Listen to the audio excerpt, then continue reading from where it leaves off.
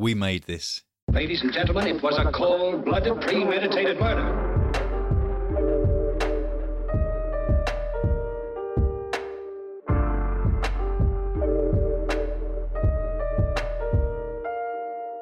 Hi everyone, and welcome to the Read and Buried podcast. I'm Frankie. And I'm Sarah. And it's just the two of us this week. God, it hasn't been like that for a while, has it? No, it's been a while. Do you know, it's because, Sarah, unfortunately, we're too popular now.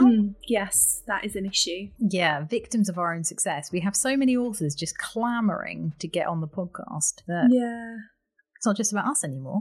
No, but you know, we're good to the little people.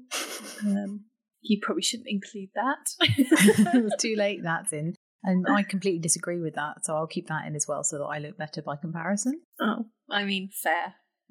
But it's good to be back and do just a regular old review episode. Although I have to say, I've been really enjoying doing all the interviews and meeting so many wonderful authors. Yeah, definitely. Thank God we haven't had anyone who's been awful. Do you know, this is really interesting. Someone asked me recently, like, oh, who's been the worst you've interviewed? And I genuinely couldn't.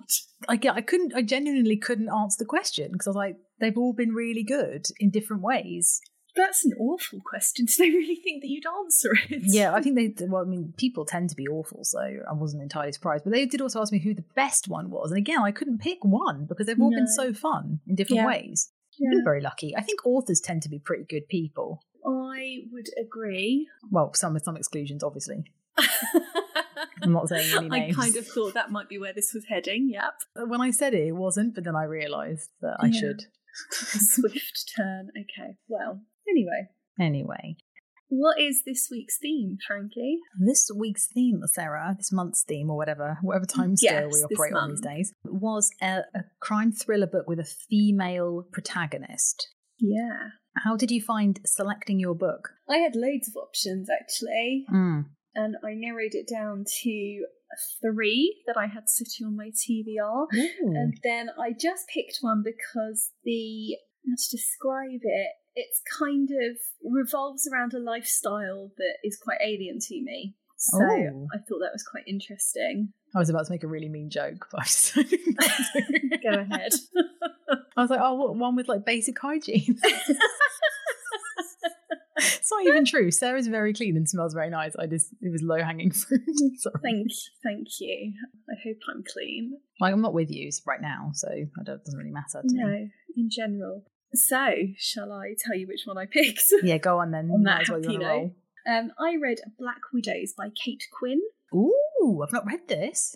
Spoiler alert, it was very good. It was a book that I got in my monthly book subscription a while ago. Cool. So it's been sitting there and I've been kind of waiting to read it. So I will read the blurb on the back. Yes. Blake Nelson had 3 perfect wives until one of them killed him. Rachel, Emily and Tina have nothing in common except that they share a husband and a homestead. When their beloved Blake is found dead under the desert sun, the questions pile up, but none of the widows know who would want to kill a good man like their husband. At least that's what they'll tell the police. My money's on Tina. You don't have to answer that, but I just don't like the sound of her. Interesting. Are they Mormons? Yes. Not Mormons. Mormons don't practice polygamy. It's the Church of Latter-day Saints, I believe, who is sort of a subset of Mormonism. I apologise. I didn't mean to offend anybody with my ignorance. Well, I mean, I've possibly got that totally wrong. I actually read this a couple of weeks ago now, and I have to say my mind is a little bit shot, and I'm not sure why. So life's busy at the moment. Yeah, but that's obviously kind of why I picked it, because I really don't know very much about polygamy. I've watched some trashy American reality TV shows on the topic. And did you ever watch Big Love, that TV show back in, must be the 90s, I reckon? I don't think I did. Oh, it was so good. Well, I too have seen a lot of trashy documentaries about it, and I think Louis Theroux did an episode on it, which was great. I think you're right. Fun. Yeah, but I have to say it's kind of it's a lifestyle that I'm sorry, I've just looked up Big Love. It was actually 2006, which is way more recent than I was expecting. It's got Bill Paxton. And actually a very, very good cast, so I recommend it. Anyway, yeah, it's a lifestyle that I can't really empathise with. Really doesn't interest me at all. But sounds like a lot of work, isn't it? Yeah, I think it's quite problematic as well, let's face it. I'm not going to get into the politics of it because to each their own, no judgment on that front. Yeah, exactly. Well, actually, I think polygamy for polygamy's sake is probably quite healthy, and if that's what one wants, fantastic. It's religious polygamy where I think there's very much a power imbalance, and actually you see that in this book, obviously. Okay. And the woman/women trying to reclaim their power, I guess. Oh, that sounds good. Yeah. Okay, so tell me more.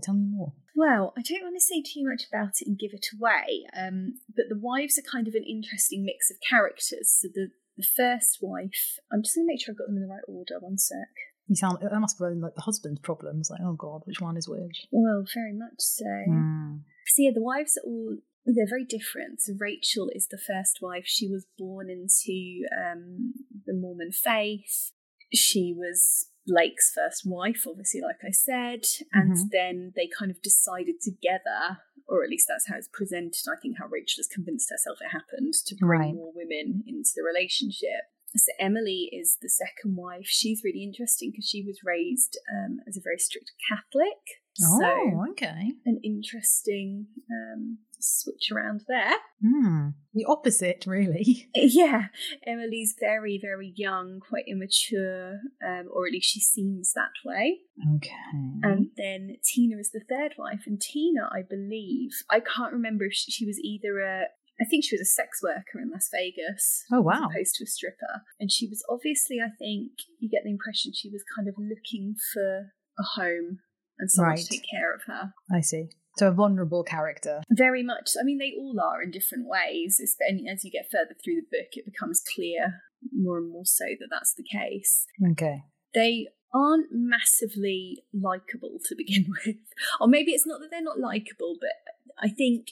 Like I said, you can't really empathise with them because the way they come at things is just so completely different to anything, any way that I handle things in life, I guess. But actually, after they've killed their husband, and I'm saying that because that's how it describes it on the back, I'm not giving away anything about the outcome. They sort of, they come into their own and find their own places within the family without him there. And it's, at the heart of it is kind of about their journeys into becoming themselves more so than the crime. You do get resolution on what happened. My big letdown with this book was, and it feels unfair to say that this was a letdown, it had a very, what I think is probably realistic ending for the characters. Okay. So this might be too much of a spoiler, I don't know, sorry if it is, but you get to the end and you kind of just want everyone to be saved and go on and live these normal lives, right? And they don't, and I don't think it would have been realistic if they had. It's certainly it's a happy ending for what it is, and I think it was probably the best possible ending that Cate Quinn could have written to fit in with the characters still. But I didn't love it. Yeah. It kind of left me feeling, the most bleak book that I've read in about 20 years, Chris Whitaker's We Begin at the End. Yeah. Yeah, you know how when you finish reading that and you put it down and you're like, oh my God, I feel awful. He has that effect on people. Yeah.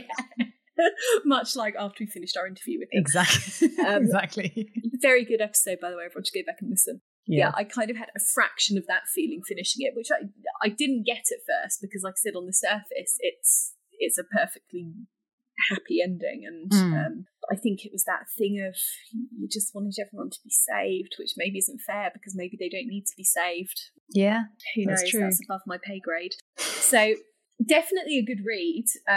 Cate Quinn is a fantastic storyteller, and she sort of wove together these different locations throughout the book, and they felt so realistic, even though it was places that I'd never been to, obviously. Yeah. Sorry, to go back to what you were just saying about the wanting to be saved thing, that's really interesting, because I wonder how much of that is just our institutionalization is probably a bit of a dramatic word for it. But when you're a kid and you watch all the Disney films and you watch all the cartoons and stuff, it's always about everyone getting saved, damsels in distress, whatever, happy endings. And I wonder how much of that is just so ingrained into us that anything outside of it just seems so bleak. Oh yeah, completely. I think that's entirely right. I'm pretty sure that I've had this moan on an episode before, actually, talking about a Law and Order episode. Yes. Yeah, where it finished and you don't find out who committed the crime. It's that thing, if you want everything wrapped up in a nice little bow, you want to know all the details. You want closure. You want to know everyone's going to be okay, the bad guys aren't going to be okay. Mm. And no matter how much I can see that a lot of the time it's a better storytelling device not to wrap everything up with a pretty little bow, I still want it. Yeah. I'm a child of Disney, what can I say? You are a Disney princess. I've always said that about you. I'd just like to clarify, I'm not like a Disney adult. Oh, God. Can you imagine if I was a Disney adult on top of a sad Harry Potter fan? We wouldn't be doing this podcast. I don't think I'd have any friends. The combination of the two would probably just... You would have friends, but they'd be a very particular type of friend, and you'd be more of a gang, I would say, than friends. A cult, yeah. Yeah, I think it would be called a mum's net of friends. You would have. So, thankfully you don't, because, we would not. I don't think I'd probably be doing this podcast with you, to be honest. No, I think that's fair. Thank you. So yes, I do recommend the book. I think I'd give it 3 tombstones. It was a solid read. There was nothing wrong with it, but it was kind of just a solid read.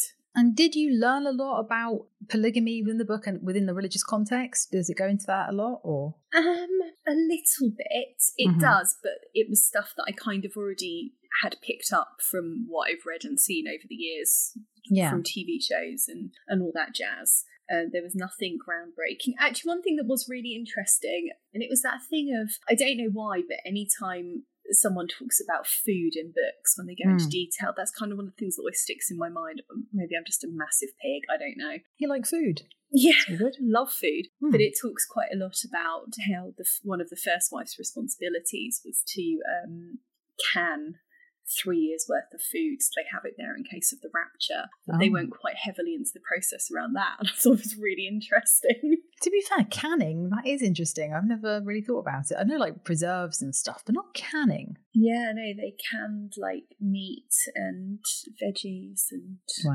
other stuff, I'm sure. Probably fruit. Let's go wild. Sure. She sounds like a very good wife. Yeah, well, in some ways. Probably not in others. Oh, well, I mean, there you go. I guess it depends on what she's canning.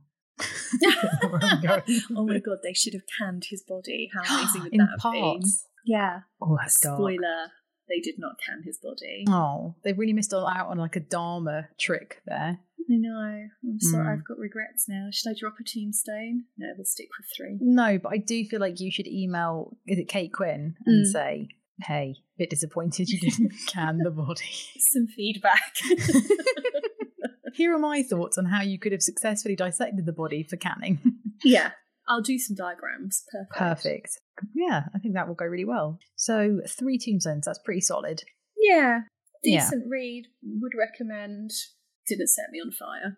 No, that's fair. But the thing is, not every book is going to set you on fire, is it? Well, no. Nature of the Beast is. If it did, then even a good book would be disappointing. Yeah, we'd be constantly burning. Yeah. Who has the energy?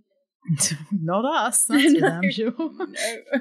Not in this economy. Although it actually be quite useful during the fact we're in an energy crisis. It would keep us warm in the winter. Yeah. It's one crisis after another, isn't it? Yes, what a time to be alive. Or actually, not even one crisis after another. It's many crises all at the same time. Yeah. Everything, everywhere, all at once, like the film, but really, really bleak and shit. So, cool. Well, I'm glad we've gone down this road. I'm glad that we started that conversation. Why don't I change the subject with my book? Yeah. Which, spoiler, is no less bleak. So fun. No. So my book, I'd actually got for my birthday in July. It had been on my Amazon wish list. You do this thing where whenever I see a book that interests me, I just whack it on my Amazon wish list so I don't forget it. Yeah, my wish list is out of control. Yeah, same.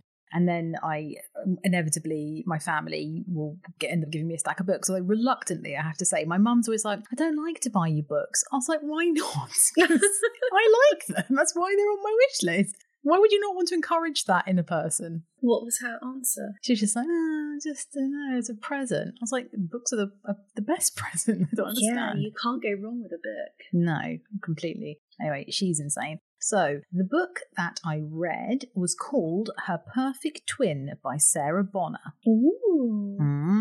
I love a twin story. Twins are fascinating. They really are. And you know what? They seem to be having a bit of a moment, actually. There seem to be quite a few crime books around I've seen that are related to twins because, as you say, I guess it's naturally intriguing, isn't it, if you're not one? So I will read you the blurb. When Megan discovers photographs of her estranged identical twin sister on her husband's phone, she wants answers, understandably.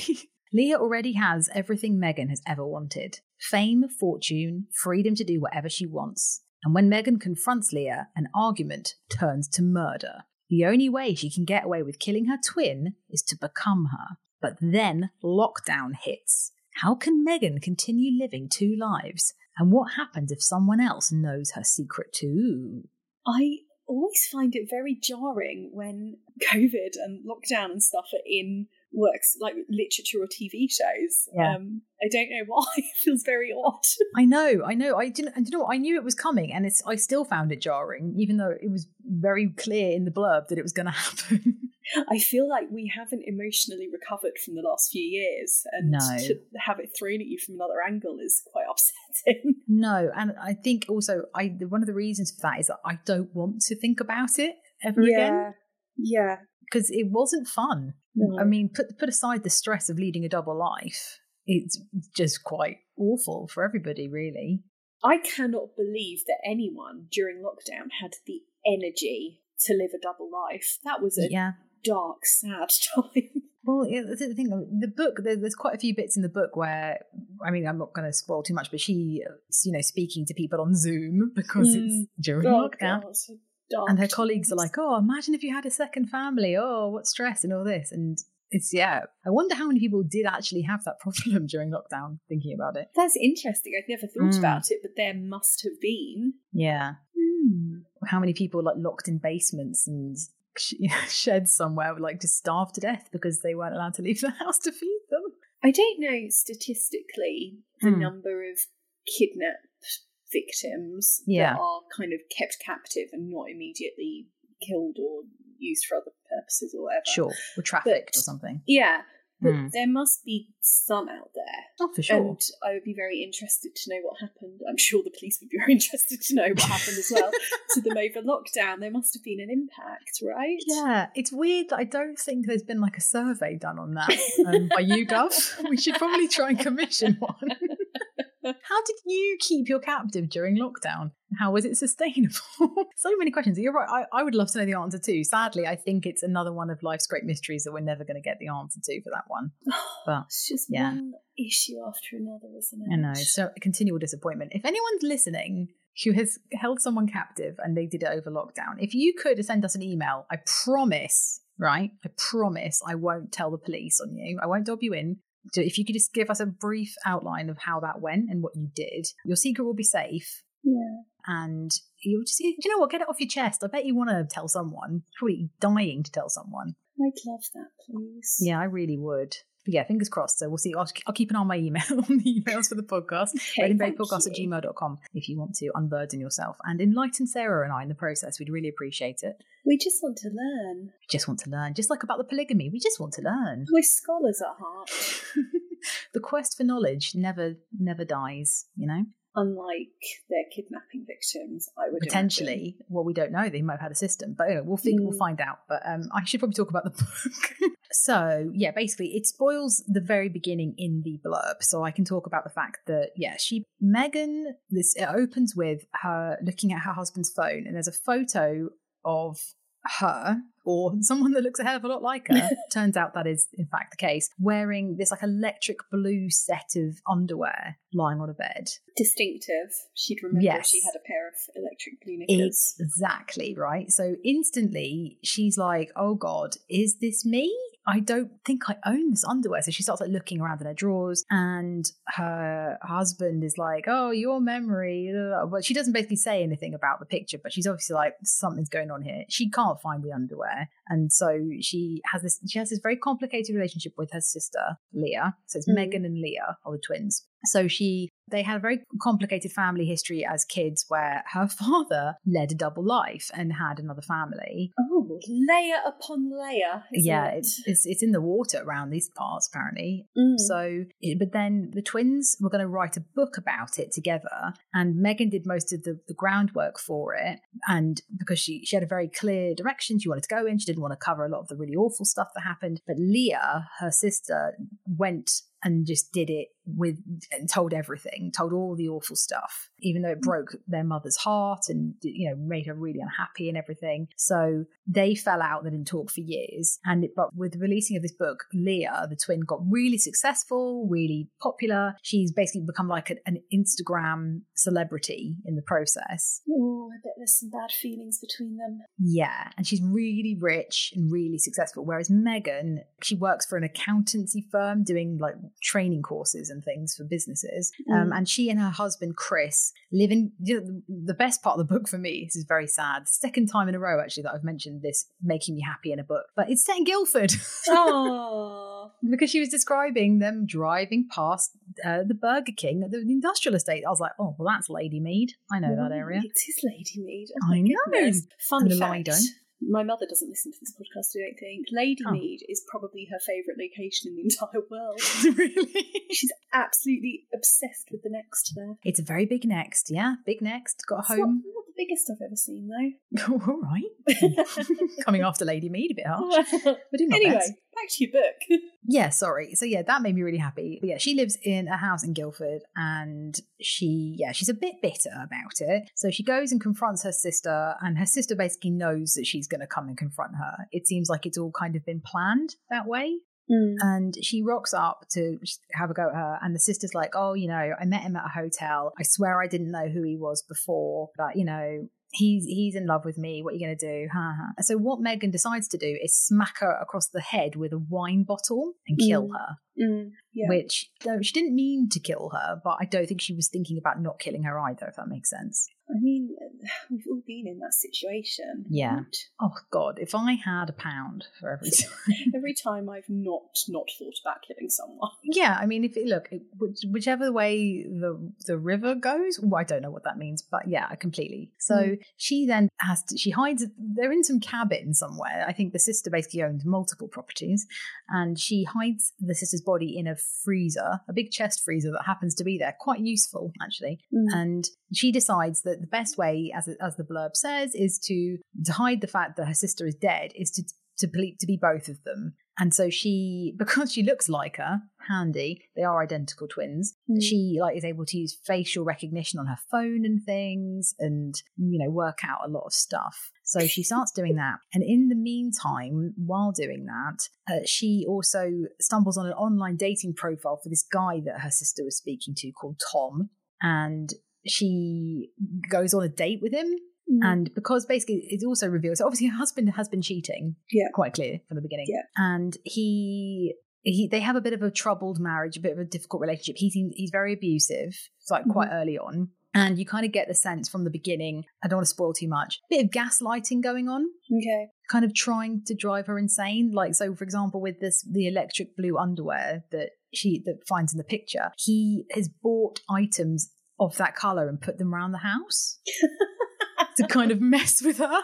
I'm not sure I should be amused by that, should I? No, it's quite awful, but it's an interesting detail anyway. Yeah. So then, she starts going on dates with this guy Tom, and she falls in love with him, and he falls in love with her, but he thinks that she's Leah, and she's just like, you know what? Actually, I'll just be Leah, because Leah's life's way better than mine. She's really rich. This guy's really hot. My husband's a dick. So I think I'll run off with him. And then lockdown hits. Bad timing, really. And there are loads of other kind of twists and turns that follow it from there. I don't want to spoil too much. But overall, I did enjoy it. The parts for me that made it, and I'm going to give it, I'll say now, I gave it a 3 as well, 3 Tombstone rating. The reason why it doesn't get more of a Tombstone rating from me is that the characters are very black and white. Okay. If that makes sense? Yeah. There's no kind of, there's that, we've talked about it quite a lot. A person isn't all bad or all good, right? In life.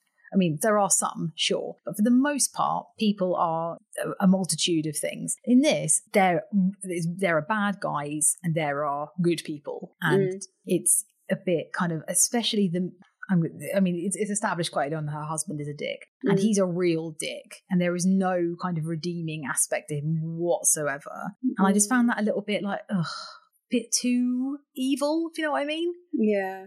At certain points, he could have had a handlebar moustache and been tying her to a train track, and it would have worked. You know, so I just kind of think I like personally a bit of more subtlety in the characterization. It's told from multiple perspectives within the book, so I guess there is something in the fact that he's revealing his inner thoughts and things like that. So you would get a very honest account. But I don't know, the characters weren't especially likable for the most part, but it was fun. I enjoyed it. I enjoyed being in Guildford. Going to Lady Meath, at least driving past it. And there are other kind of the things that she had, thinking about her running away, how she was kind of planting the seeds and planning for that was quite interesting. So I did enjoy it, but yeah, I was, again, a bit like you, wasn't blown away by it. And I think it was unfortunate some of the characterization that did that for me. But a fun little ride. And also the lockdown thing, I'm not ready to go back into lockdown, even fictionally speaking. Yeah, I'm with you on that one. This is hilarious because the plot of this book really reminds me of, did you ever read any of the Sweet Valley High books as a teenager? No, I didn't. I used to read the Sweet Valley High books, and they did these every so often. They do thriller editions, right? And there was one, I think it was an arc of 4 books, and obviously Sweet Valley High was about 2 twins, Elizabeth and Jessica, and it was this random psychopath who realised that she was also identical to them. What? Her name was Margot. I can't believe I remember all this. Margot. So she stalked them down to where they lived, and she fell in love with Elizabeth's boyfriend. She replaced Elizabeth. Oh, shit. And I mean, it all got resolved in the end, but then they did another book, and it turned out Margot had a long-lost identical twin sister called Nora, who came back to get revenge on Margot. So they're quadruplets. Yeah, absolutely amazing, honestly. What was the writer taking at that point in their life to no get to idea. this? I'm pretty sure that they were all ghost written at that point as well. Brilliant. So I suspect they could write what they wanted without actually having their name against it. That's amazing. Yeah. I like that. Oh, that's fun. Doing this, that's clearly somebody's gone a bit unhinged or watched too many soap operas. Oh yeah, they were an amazing series. Wow. 3 or 4 books. It all culminated on prom night or something like that, which, it doesn't get better than that. I need to know how it ends. I'm going to try and look them up because that's really entertained me. They were really good. So I'll let you know. Can you remember how it ends? No. Oh. I remember, I think Margot maybe went through a massive glass window and I think died. Classic. Yeah. Yeah, I can't remember. I mean, it was a happy ending for Jessica and Elizabeth, obviously. Sure. I feel like maybe one of the OGs went to prison briefly as well because they thought that she'd killed her twin sister. There was another one. I have to find them. You have to find them, and you have to come next time we record. You have to tell me the ending. Okay, so on that topic, next month's theme, Frankie, let us know. Obviously, you're the only one who'll be covering this because I will be rereading Sweet Valley High.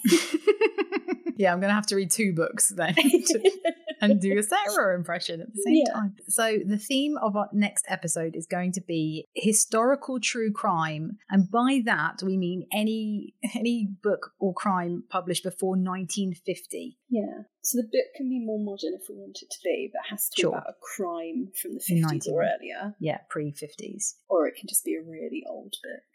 A very tome. Yeah. Oh, yeah, we haven't done a true crime one for a while. So no, I'm looking forward to that. Yeah, me too. I think it'll be good. But if you listening have any ideas for themes, because we are running out already, please do let us know what you think we should do. We're at Red and Berry Podcast on all the social media channels, or you can email us at redandberrypodcast@gmail.com. along with the person that's going to tell us how they kept someone captive during lockdown. If you could put that in the subject line, that would really help it pop. Please. Thank you in advance. Thank you. Also, let us know if you've got any requests for author interviews. We can't guarantee that we can get them, but we're happy to try and cyberbully them into it. Yep, it's worked so far, so absolutely. And we've got some really good ones coming up as well. We are actually very busy for author interviews, which is really nice. All I do is read, honestly. Yeah, all I do is read and edit a podcast. Yeah, so it's about the same. It's about level. It's fine. But yeah, please do let us know. And also, if anybody is going to Capital Crime at the end of September, please do let me know, because I'm going to be there. Frankie's there. I'm ready there to make friends. Come and talk to me, because I'll probably be alone. Yeah. No, I do know some people. I'm not that sad. I'm quite sad. But yeah, so if you're at Capital Crime and you see me, please do come and say hello. Or if there's any authors that you know are going to Capital Crime that you want me to try and get on the podcast, let me know. And I'll start laying the groundwork. That doesn't sound creepy, does it? It doesn't sound like I'm stalking them. Well, in an endearing way. Yes. So I think it's all right. Not like Nora, the twin. No, stalking. Nora, Margot. I think Jessica probably got involved because she was a bit psychotic anyway. Was she the more psychotic of the two? Oh, absolutely. Also, obviously, the one who was way more into boys and makeup. Yeah. I don't know why we're still talking about this. I didn't read the books, but I did see some of the TV series when I was younger. And I remember there was like the good bookish one and then like the bad one, the bad girl. Absolutely. I actually rewatched some of them a couple of months ago. It was when I had COVID, actually. I mean, it's terrible, really terrible, but yes, in a kind of nostalgic way. Yeah. I don't think if someone came to it fresh today, they'd go, oh yeah, this is great. Well, this current show I'm watching, this is excellent. Yes. Yeah. Wow. Well, there you go. Thanks for listening, everyone. What a roller coaster of themes we've covered today. Yeah, I'm sorry there was so much Sweet Valley High talk. I'm sorry there was so much kidnap chat as well. But there you go. You never know where these ones are going to go. A weird insight into our brains. Yeah, this is why we need authors on these recordings, so that they keep us slightly less unhinged. Yeah. Slightly on our best behaviour when there are other people on the call. Yeah. Oh well. Well, on that note, thanks for listening, everyone. Thank you. We'll see you soon. Bye. Bye. Hello everyone, this is Tony Black, co-host and producer of You Have Been Watching, a podcast all about British sitcoms. Myself and co-host Robert Turnbull take you on a range of Britcom subjects and shows in our discussions, including greats such as Fawlty Towers. Basil, in the same way as David Brent and Alan Partridge and Victor Meldrew, Basil works best when he is actually dealing with arseholes. Lesser known curios such as 15 Stories High. There are all these kind of like gag setups being put in place in that episode, and then the sort of the end like minute or so is basically the payoff to all of these gags, and it's very, very sitcom-y. And even top 10s such as sitcom theme tunes. If we have to put composers of theme tunes in context for British sitcoms, I think Ronnie Hazelhurst, he's possibly the John Williams of... I was just going to say, he is the John Williams of... I think he is. British sitcom. We're available on all podcast platforms and on social media at YHB Watching Pod on Twitter and Facebook. So please subscribe, get in touch, and come and have a laugh with us.